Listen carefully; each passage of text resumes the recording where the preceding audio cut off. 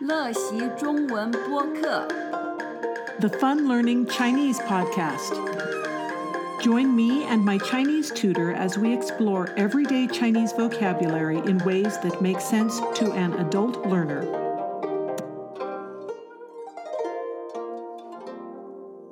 Hi, I'm Laura.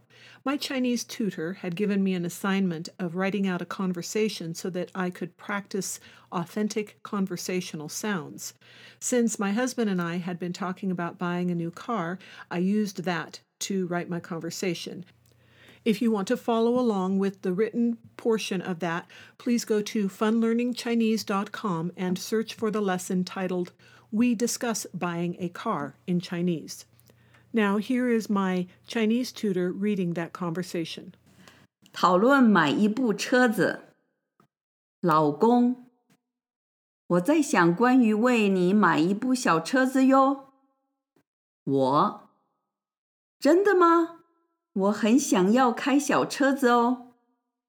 老公，你看到这3部车款吗？你应该比较比较它们吧。我找到其他的车子，你想可能可以吧？老公，啊，这部车子很有趣哟，我们可以去试车哟。很好玩啊，这会是很好玩的约会啊。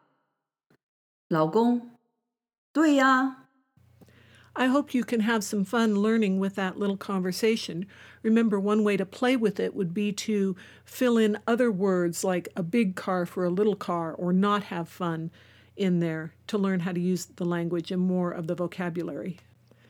On the blog, there should be a button that if you click on it, all you have to do is give your email, and then you can get access to my private resource page, which would include a printable PDF of this lesson to make studying it easier. Also, don't forget about my fun learning Chinese book, 蓝色鱼, The Blue Fish, and there's a recording for that book also on that page. Until next time.